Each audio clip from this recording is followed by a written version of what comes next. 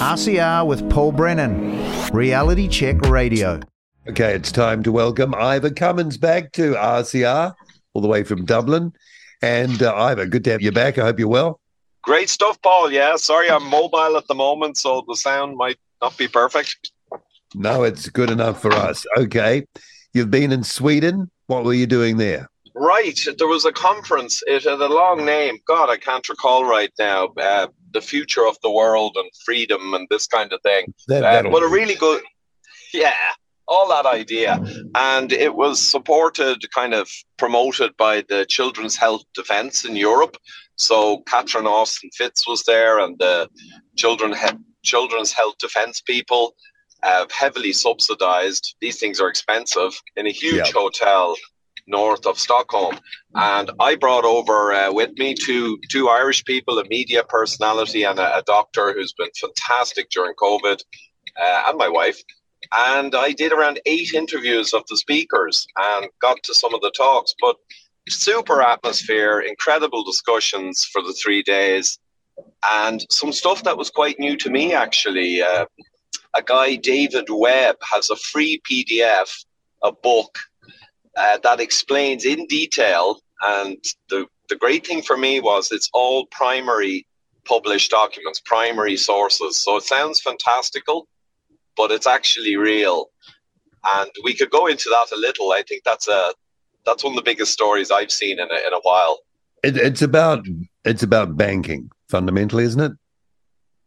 Yeah, and in a sense, Paul, nearly most things about all this stuff, COVID, totalitarianism, a lot of it goes back to banking and the central banks, and total control. Okay, so we know that there's huge debt out there, and probably most of it isn't payable. We know that bonds are worthless to a lot of banks now. So what have you heard, and should it worry us? Yeah, well, as David Webb, he was a hedge fund manager, and he tells the story at the start, actually. It's very interesting. His grandfather in the Depression and what was done to the people, and he draws parallels with that. But in the last 50 years, and it has been a half a century, this has been worked on. It started in America, and they began to make the process of taking away your kind of paper printed rights, like when you had certificates of shares and you really owned them. They were written on deeds and they were stamped.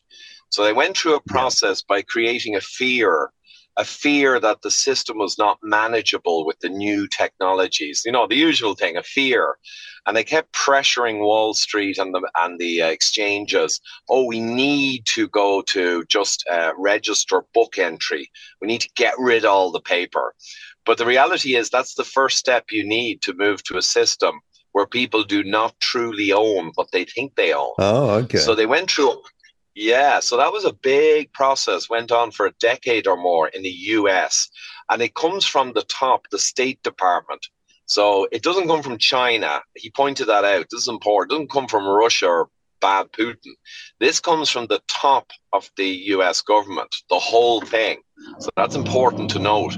So when they had all that done, they began to move on to collateralization and changing the law in the sense that if you own shares or did own, you had your certificates. So then when that was removed, you still own them directly. If you're a kind of agent or bank for your pension or your shares went bankrupt, well, you'd say, that's terrible. So here's where I want you to transfer my Apple shares, my pension. And that was true. That's technically no longer true because they have changed everything, and they've press ganged Europe starting in 2002 and through the last 16 years, and it's complete now. The Europe system now matches America's. See. All assets, except for hard assets like you have physical gold or you have a site or land. But everything in the system, which is most stuff, is all collateral now for the mega derivatives market. Now, that's a complex topic, but there's around 250 of value on books in derivatives market. It's way many times the world GDP. Like a lot of it's virtual. And what they're doing in derivatives is they're hypothecating and re-hypothecating. So your asset, your shares are actually shown as collateral at some level in deals. And then they're again shown as collateral in another deal. So it's a bit like the financial crash, the Big Short. Everything's re-promised and re-promised and re-promised as security. But the thing is now, if the whole derivatives market goes into an implosion, which is very possible increasingly, well then all of the assets go to the secured creditors, right? The favored creditors. And that is the JP Morgans. It's not even small banks. It's the JP Morgans, maybe the Goldmans, and the Bank of International Settlements, the Bank of Banks, and the central banks. In a crash, a mega crash, everything becomes their first call. And you are a secondary or tertiary creditor who has an entitlement or a claim on what you thought you owned. It's crazy. Yeah, good luck with that, right? Yeah. And just as a proof point, which I thought was very nice, in the financial crash, JP Morgan themselves, when the Barings collapsed, or, well, not Barings, sorry, it was the Lehmans and all, even they were worried about even they were worried that it was kind of illegal that they were the agent for the bank and also the senior creditor in this new system. And they made queries about it, but pretty much the government and the legal people said, no, it's fine. And there was a case in New York State where they looked at this and they did come down on the side of the new laws. They said, no, you are the executive or whatever creditor for this. So JP Morgan got to swallow all the stuff. Now, that wasn't a private individual, that was a bank, but it proved that this infrastructure works. The court said by the new laws, it doesn't matter even if there's wrongdoing. That's another thing they put in. If there's a systemic issue, even wrongdoing doesn't change that it goes to the big boys. They even wrote that in. Oh, God. Okay, well, that's a big wow. So essentially what they've done is, just trying to get this straight in my own mind, they've taken, let's say, yours or somebody's share portfolio, and then they've lent against that multiple times, have they? Essentially, yes. Many times. It's the classic derivatives pyramid. And if anyone saw The Big Short, the movie, which was actually very good, it's worth watching, about the 2008 crash, I think that famous chef who committed suicide since, actually, Bourdain. Yeah, Anthony Bourdain. Use him, yeah. They use him and other celebrities to explain this simply. And you just keep reselling and reselling. They have a great analogy in a Vegas casino where they show all these guys around a table and they each promise each other, if they win or if they lose, well then X, Y, Z. And it keeps going on until the actual value of, say, $1 trillion is on paper around 100 trillion or 1,000 trillion. Yeah, the whole thing's crazy. Can never be paid back. That's it. Okay, so everybody loses their shirt, but that could, what are the consequences of that? Well, that's the fascinating thing. And I actually made a beeline, and David Webb wasn't crazy about being interviewed. He really just wanted to keep feeding the information. And his mission is to get this knowledge to wealthy, very wealthy, significant, powerful people. Because as he said, the big investor fund guys who think they're big and they think they know everything, they don't know this. And the big guys will also be swallowed up. So he thinks we can get action on this if we can only feed the information to pretty big, high net worth individuals. That's his mission. But he agreed to an interview, and I think he did a fantastic job in 20 minutes. And the big question I wanted to ask him was kind of what you touched on, Paul. Did they design all this over 50 years with the purpose or the intent that it's going to happen at some point, and they will trigger it fully and will attempt to literally hoover up all the assets? Or did they put all this in place just as an emergency thing to hedge against a problem and give them, technically all this authority, but they might not use it? Because if you try and use that authority, as I'm sure you're thinking, Paul, there truly will be a rebellion. It won't be like being asked to wear masks and every idiot wears them. Think about it. I mean, yeah. So that's the $1 million question. And he admitted that it's hard to imagine they'd actually try to do it in the next 10 or 20 years because of that rebellion. On the other hand, he said, the sheer malice and 50 years of steady, determined work to pull off this enormously complex infrastructure, it gives him the feeling that there's intent there, and it's a fair point. Yeah, because we've been getting to this point over quite a long period of time anyway, right? So any alarm bells that could ring for the future have probably been ringing for a while now without anyone kind of understanding that a good period of time, you would imagine. Yeah, and that's actually a great point. If you think of the last 3 years, so many things that seemed unthinkable are now just a given. So yeah, that also adds to it. After what they did in the last 3 years, it shows you the sheer insanity. And David was saying as well, these people, he was trying to say, we can't just treat them like evil people. A lot of people who did this, there was one major charter as part of this journey, a 400-page document, I think, that went through the Senate, and no one even really understood it. But it was essentially drafted by 2 individuals. So, you're talking about very small numbers of people, probably, obviously, highly connected up to the central banks and the Fed, which is a private institution, the US Fed. But just handfuls of individuals orchestrating this through the system.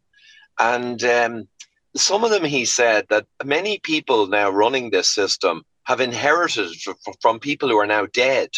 And they're almost trapped in this system that's been set in motion. But he really feels that if high net worth individuals and powerful individuals around the world understood that they too legally can lose everything, maybe this could be just turned around. Yeah, it's mad stuff. So this must be some collusion if it's gone through the governmental processes in the US. Then the politicians or the power politicians have known about this. Yeah, I would say, like in Ireland and in many countries, most of our politicians during COVID were useful idiots. Let's be honest. Politicians are not technically strong, mathematically strong, and they're certainly not ethically strong or principled. That's a given. So most of them don't really understand a lot of the stuff that's happening. But there'll be key ones like young global leaders and key individuals who are very connected who will steer the whole ship. And I think this thing probably had the same scenario. You had key senators very connected who kind of were aware this was really important for the top strata. They desired this massively, and they helped and eased it through and spoke up with some appearance of knowledge about how great this was. But the vast majority of the politicians, they're donkeys, and they just go, yeah. They don't care. Big guys want it. Everyone seems to want it. Vote yes. And I think that happened in COVID and, of course, in this thing. But in this thing, one other interesting thing occurs to me, Paul. Because they didn't want to bring it to the federal level back in the 60s and 70s when they were starting this structure, they knew it was dangerous to bring it to the federal level because it might end up towards the Supreme Court. And then people start asking questions. They went to the trouble over many, many years of getting the initial infrastructure in each and every of the 50 states. Oh, okay. Well, that's quite willful. Oh, yeah. So long, kind of irksome process, but they did it to not have to bring it up at federal level, because that's where you could get a couple of people, smart people, saying, okay, explain more here. And that's the one thing you cannot have, like in COVID. You cannot have open debate. You cannot have, explain this, please. No. It's the science. Same thing. It's interesting, the intergenerational nature of things like this, because you'd think that a generation that's going to time out I mean, you'd think there'd be nothing in it for them. Yet these kind of projects last through multiple generations. That seems to be that always interests me, you know? That is central. I agree. And when I first saw Dr. Jakob Nordengerd's talk about the Rockefellers in the 50s right through to COVID, all documented, everything on the record, no conspiracy theory. Yes, the whole thing is a multi-generational strategy and plan. And the reason he said, and I agree with him, and Nordengerd agrees, these are ideologues. These are people who totally believe that they're not evil.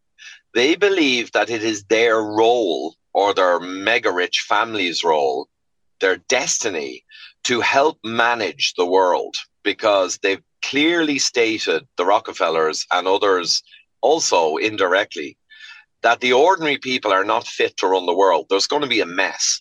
And the politicians are just idiots. National politicians, local politicians. They're only interested in getting elected in a 3 or 4 year cycle. So they feel that they are placed here, the elite, who have amassed enormous wealth and run international corporations. They're the ones, it behooves them to come together and manage the world properly. So that's what they believe. And that's why it's intergenerational, because it's their big thing. It's bigger than the money and the yachts, because they have all the money and the yachts. Yeah, that's boring. Normal stuff for them. Yeah, right. Yeah.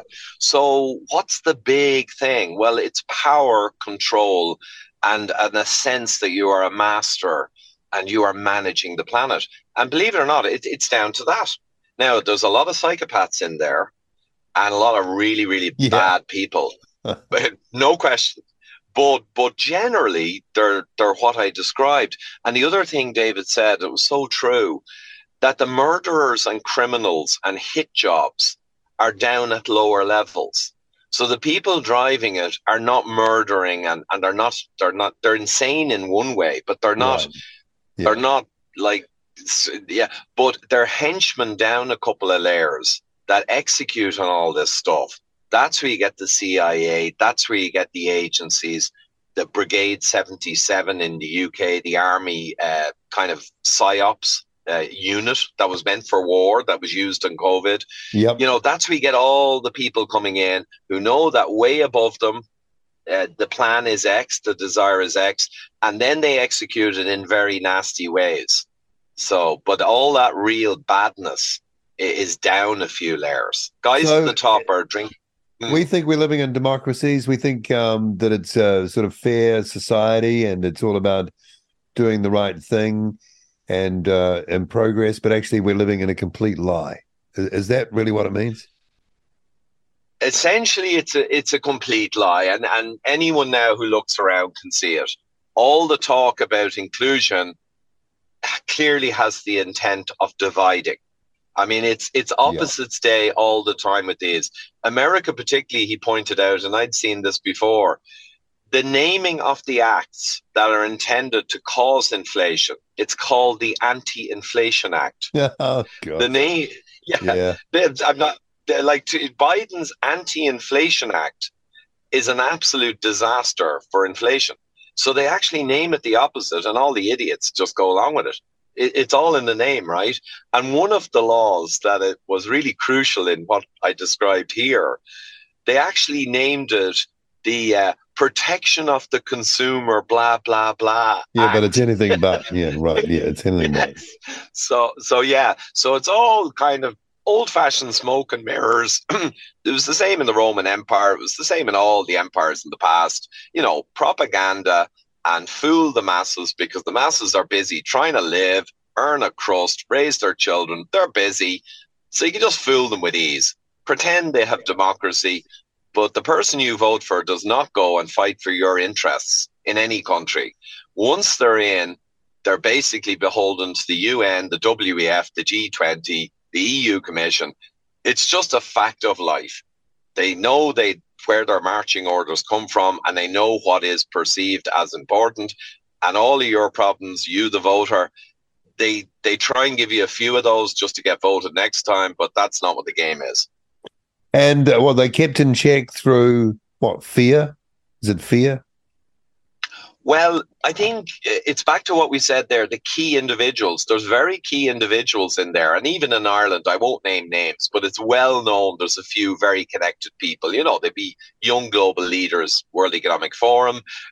They've been seen with the likes of the Bilderberg people, like they've been spotted. So they'd be really connected.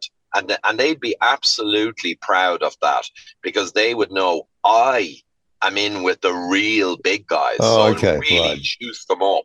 So they're on board already. Yeah. Yeah, but a lot of the politicians, it's not fear, but I'll give an example. We met in October 2020 with a very, very senior politician in Ireland. Obviously, I will not name. And I met with a CEO of a company, a few very senior surgeons, medical people, and a couple other business people who had connections. And we had a secret meeting with a senior politician. And I gave a presentation for 10 minutes summarizing COVID reality. And then at the end of it, he didn't seem surprised, even though what I showed him was shocking. It's like a bad flu equivalent. Lockdowns don't work, all the stuff. And I asked him, I said, you know, how many politicians would have any inkling of what I showed you? And he said, you'd be very surprised at how many would be aware of what you just showed me. Is that right? He said, but no one can, he said, no one can say anything. It's understood implicitly that this program is running, and a politician says anything, you know, he's going to be toast. He's not going to be assassinated. He's going to be frowned upon, excluded, and maybe a newspaper article or two will start calling him a conspiracy theorist. Politicians know this stuff. So they keep their mouth shut and they roll with the system. That's their job. Well, we had that here with I don't know how much you know about what happened here last year in the early part of 2022. We had a convoy, much the same, but smaller in scale, obviously, as the Canadians. They drove into the capital city. They entrenched themselves on the front lawn of our parliament for just under a month. No politician would meet them. None. No. This is what you're talking about, isn't it? Exactly. And the same in Ireland. The demonstrations, the owned media attacked them. The media, it was comical, Paul. The media would go and they'd hover around the demonstration and they'd just be looking for one thing, find one person out of a couple of thousand, anyone who had an anti-vax looking poster, and they'd take a photo, they'd then go and write an article. They'd say an anti-vax mob, and they'd have a photo of one person with a provocative poster. Same with racism. Exactly the same thing. Exactly the same. Yeah. And the next level, of course, we know is that famous picture in America at one of the demonstrations, not January 6th, but in a park. And you see these 5 or 6 extremely fit-looking guys in their 30s, kind of wearing shorts and T-shirts and baseball caps, and clear as day, right? They're agents. Yeah. And sometimes they're there dressed up in other stuff to provoke the crowd, provoke a bit of violence, ideally, or indeed just bring posters with swastikas on them. And then the media get their photo, boom. Gee, oh gosh, it's so underhand. Okay, just on this whole question of banking, just one last time, because, you know, it seems that, especially in the US, you know, their debt is rising by, you know, a couple of trillion just in months. And even that volume of money is mind-blowing. If you try to sort of visualize it in one place, it would fill probably a huge warehouse. And I think their current deficit that they're talking about at the moment is 33 trillion. I know that's only a small part of it, but they keep on going into more debt. So it seems like this is an inevitable sort of train ride to the ultimate taking of everyone's assets as unsecured creditors. It seems we're piling on towards that. Oh yeah, I mean the organ grinder's monkey is grinding away, and it's just unthinkable. In fact, it's become so unthinkable that most politicians don't really worry about it anymore. I mean, years ago they probably worried about it when it was clear it was getting way too big, but now it's so big, it's no one's problem politically. I mean, it's just so big that it becomes arbitrary. But you keep throwing money on the problem, and I think it was Matt Piepenburg. He's a great financial guy in Switzerland I interviewed. it was saying that even Hemingway and many others talked about this. You know, the novelist Hemingway talked about it.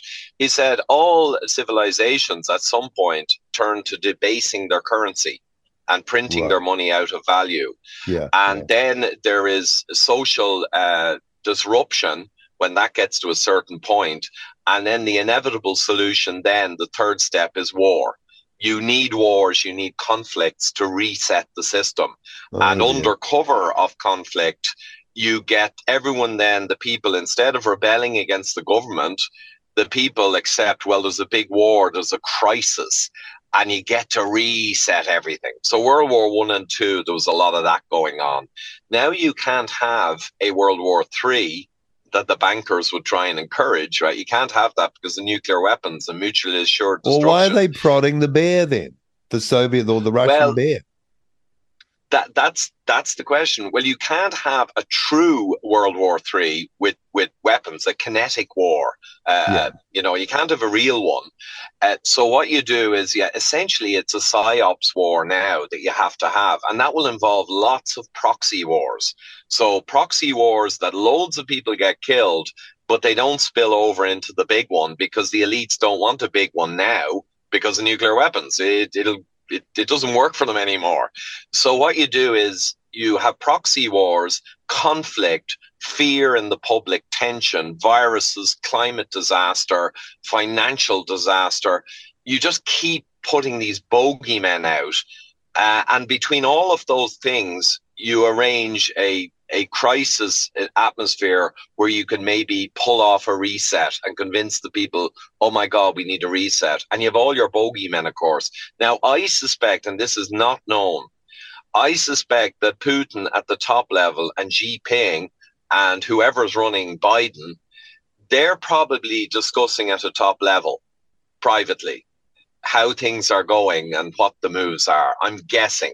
I'm not sure I buy into there's truly enemies that are playing out their anger on the ground in Ukraine, but they're not talking to each other.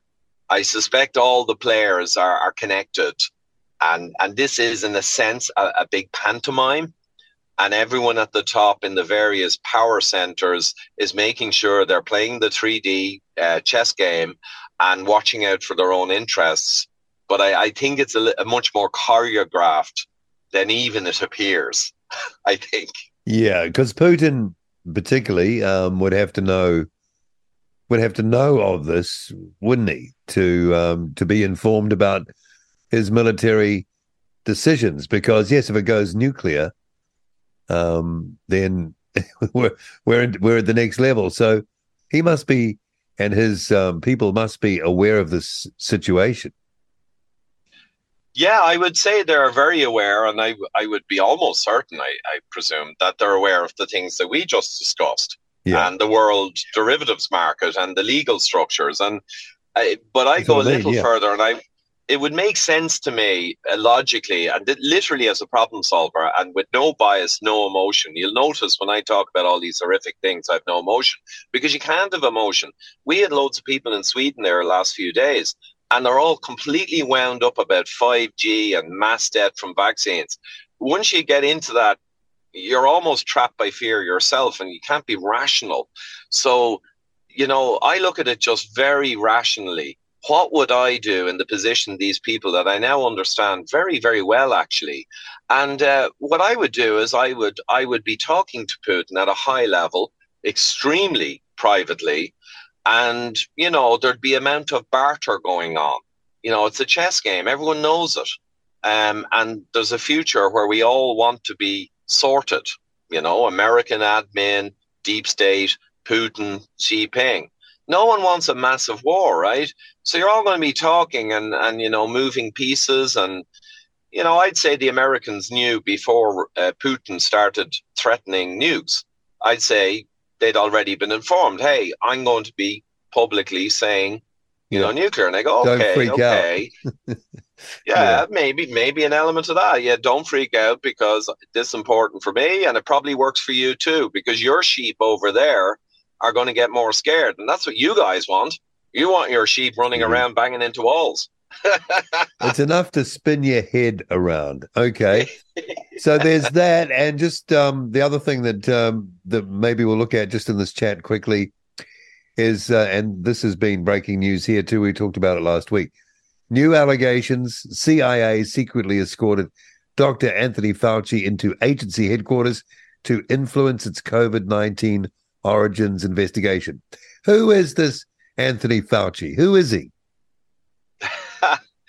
Fauci is, now, he would be less like thinking it's his job to manage the world, and he'd be more sociopath, greedy sociopath. So he's a career guy. He's 40 or 50 years in the CDC. He's the highest paid person, and he's basically become the top guy to direct stuff. And he would be connected, of course, to the top brass, and he'd be helping them with their aims and also feathering his nest incredibly himself. But there's a book, I think, Fauci's First Fraud, and it was the HIV. Now, that's a big story, not going to get into it. Yeah. But that was grossly exaggerated and possibly one of the early fabricated viruses, and it was exploited massively. You remember early in AIDS, they were telling you could get it from sitting on a toilet seat. You could get it off your granny. They knew that was bullshit. They absolutely knew it was bodily fluid and breached mucous membranes, you know, whether it's anal sex or it's other things. They knew that, but they told us all again and again. You could get it, you know, if someone sneezed. So this is the fear porn. This is the fear porn version 1.0 from, 30 years ago, or even more than that now. Yeah, of course. And that moves massive money into the biosecurity state, and it expands the biosecurity state. And that was Fauci. Fauci, that was one of his first big programs, and our boy did good, right? Clearly. Fauci was running the world of AIDS, all the news, everywhere. And when people like the various good guys in science came up and raised these points, they got cancelled. And that was 30 years ago. They were able to cancel scientists. Now, not as bad as today, but they did it because it was imperative. Now, Fauci went on. He had SARS-1.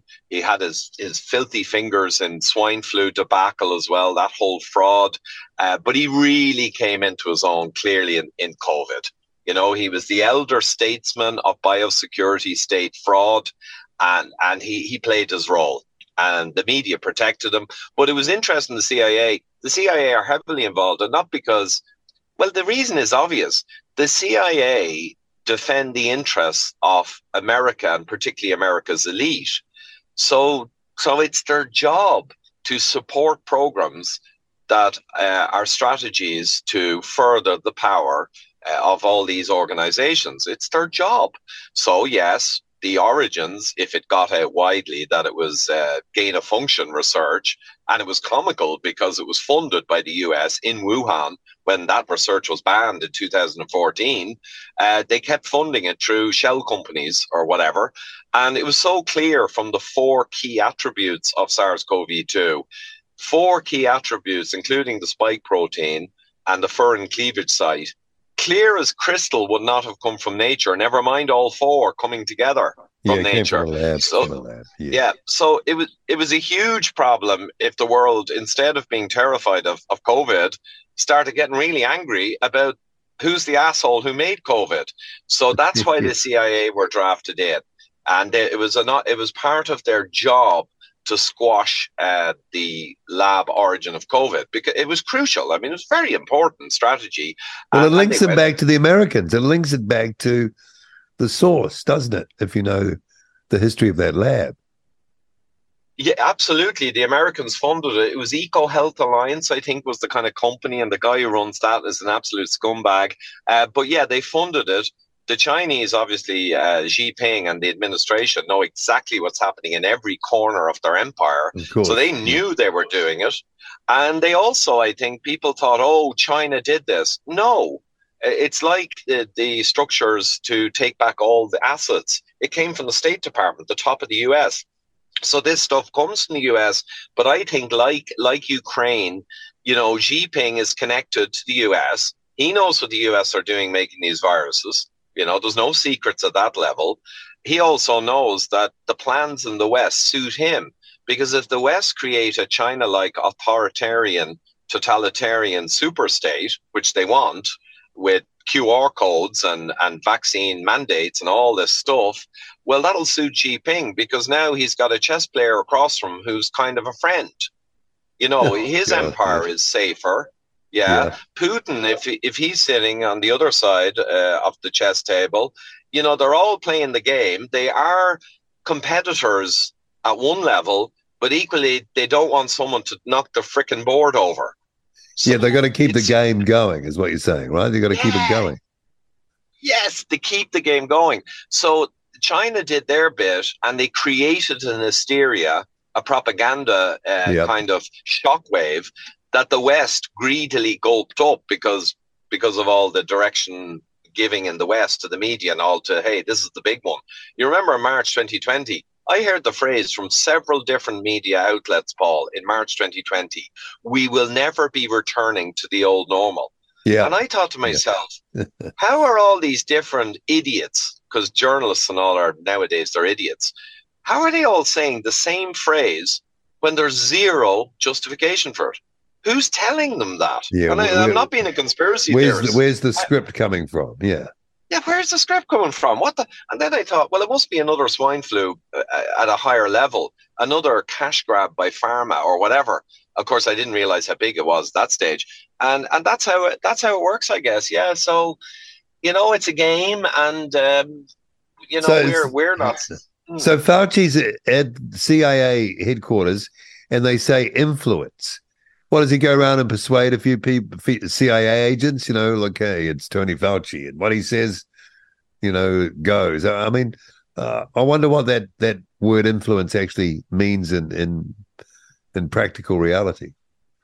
Well, yeah. Well, let's say I'm senior in a corporate, and I've been given a very important role from the board of directors to bring in a new program for the employees, and we know it could be unpopular, could be difficult, and I've got a whole department of HR, human resources, and I have to get them to roll this out and to sell it through the internal media, let's say, and everything else, manipulative.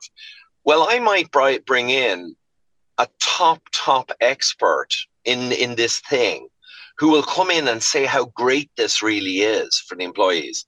And then, therefore, I get all my staff who have to roll out this crap, and they'll all get kind of wide-eyed from the top famous expert. They'll all get their kind of indoctrination. And that's important because you're sending out all the agents to pull this one off. So you bring in a really big guy, and you're all in the room together, you know, and catering's brought in, and it's kind of all fun. And then you walk out. Everyone walks out of there fully motivated now because they've heard it from the top. And the CIA guys don't know about virology, but they've heard it from the top now. So now they are perfect people to go and deploy the program. They got religion. Yeah, I can just imagine. He's the big guy. He's been on TV, stands next to presidents. He's always on the news. He's the star of the show. No, okay, I see that.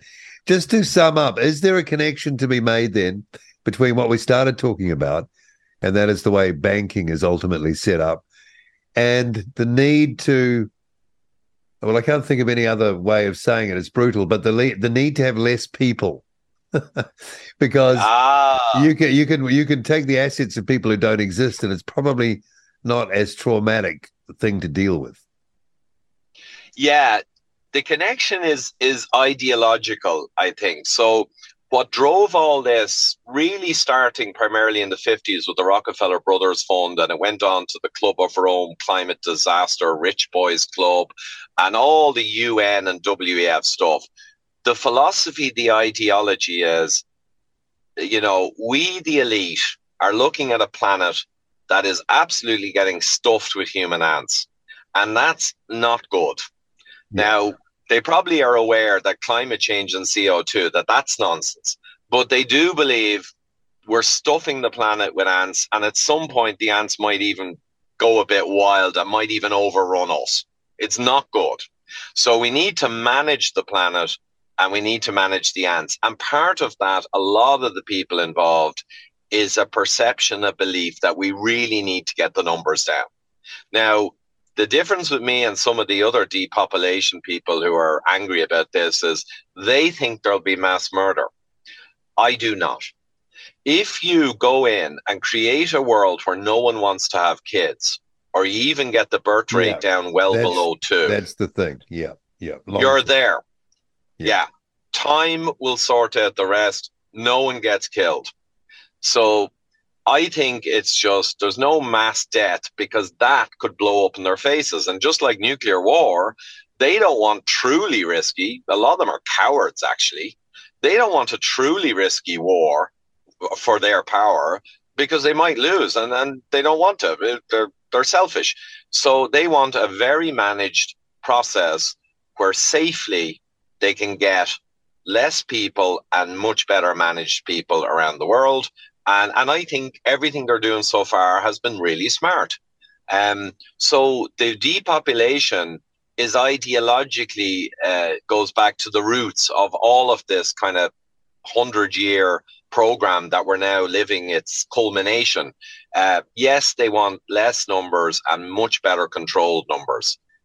But I think it'll be... Yeah, and that's where you could argue that feminism is quite a useful tool, not being down on women or anything like that. They can do whatever they want to do. They make a life whatever they want to do. It's free, they're free to do that.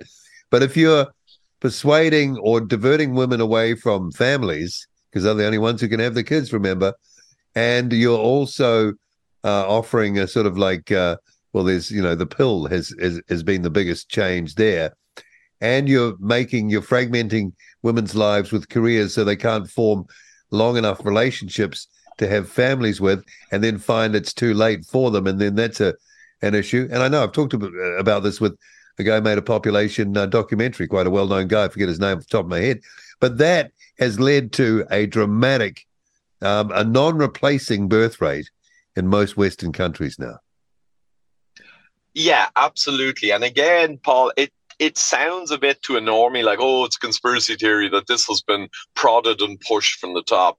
The reality is, without question, what you just described and myriad other things and social changes, they were all on a whiteboard in the 50s, 60s and 70s in the groups that drive the direction of the world, from Davos to Bilderberg to WEF to all these guys. They've all been whiteboarded in a room at some point and discussed over caviar and champagne. Wow. It's just the way it is. They're all strategies, and the beauty of them is they can't blow back on you. Because if you send in black ops and you assassinate leaders and all, I mean, that could blow up. They don't want that. You just keep funding groups and activists in the way, the direction your result lies. And that's one. Things like Zika, the Zika debacle in 2016 with the microencephaly, in Brazil. And we're all hearing about this Zika and wonder what the hell's going on. That was a mega scam. And Fauci was up to his neck in it also. Not again. But what that got done, that got an absolute terror of having children all across South America. The birth rate plummeted. And during that period, they funded and brought in pro-abortion groups, and they finally got all of those countries to change their law because, they were Catholic and blah, blah, blah. Yeah, totally. They got, under the terror of babies being born with small heads, that's pretty emotional stuff, right, to a potential mother. They've got all the laws changed to allow abortion. Finally, they've been trying to do it for years, and they got it. Interestingly, amusingly, they got it through fear of a virus. But people don't know the Zika story. So that's the tip of the iceberg because it's happening all the time. It's been happening for a half century. And it is true that the people are also wanting emancipation. They do want the pill. They do want to be working and earning money, like you could argue, equality with men. So all of that is real stuff that lots of people want. But the big guys also know that people want that. So they sell it to them and they push it and they fund it. And just like Just Stop Oil is funded by a niece of the Rockefellers, and you say, how come the big oil guys are funding Just Stop Oil? Well, they're creating climate catastrophe fear, which they want. So, the big guys fund it quietly. It's always the same thing. All right, Ivor, great to chat. What we've been talking about is kind of depressing. Is there any silver lining, anything positive that we can look to against all of this? You know what, Paul? I'm glad you asked that because I nearly forgot. That was another big thing in Sweden. There's an enormous positivity amongst the smartest guys in the room there, and gals, of course, not being sexist. So I discussed this in my interview with Nordengard again, and he has a huge hope now compared to a year and a half ago. And he's been 20 years studying this, so he's been looking at this stuff, the dark stuff. In the last year, he said, there is a very substantial awakening. And even amongst the people who took the shots and don't want to talk about it, deep down, a lot of them now are saying to themselves, I'm not playing this game again next time, even if they don't admit it. People are meeting in person and virtually, though in person is important, all across the world. We're seeing the media pulling in their claws a bit. We're seeing the bad guys rushing hastily, trying to get laws in because they know there's an awakening. And that's a great sign. And himself and Professor Werner and a couple of the other guys I was interviewing, and gals, they all have the same feeling now. They're not these emotional idealists. These people have been through the fires and they know everything. They know how bad it is. But there's this feeling, and I have it myself too, that it's all to play for now. Awareness is the key. Real world interaction, slowly converting people on the fence, right? Using published sources, no 5G, no mass death from vaccines. That's going to kill this. That's going to destroy it first. All published sources, geopolitical facts, and slowly convert people and let them understand everything going on is against their interests and their family and their children. And we felt as a group broadly, everything to play for certain, but it's all about awareness. And you guys, of course, are a key part in that because you're all about awareness and you're using guests that have facts and you're not bringing on people who have lost the plot and gone off the cliff into kind of genuine conspiracy shit. Well put. Good way to end. Thank you, Ivor Cummins. Great to chat. And we'll talk again in about another month from now. Okay? Great stuff, Paul. Good man. RCR with Paul Brennan. Reality Check Radio.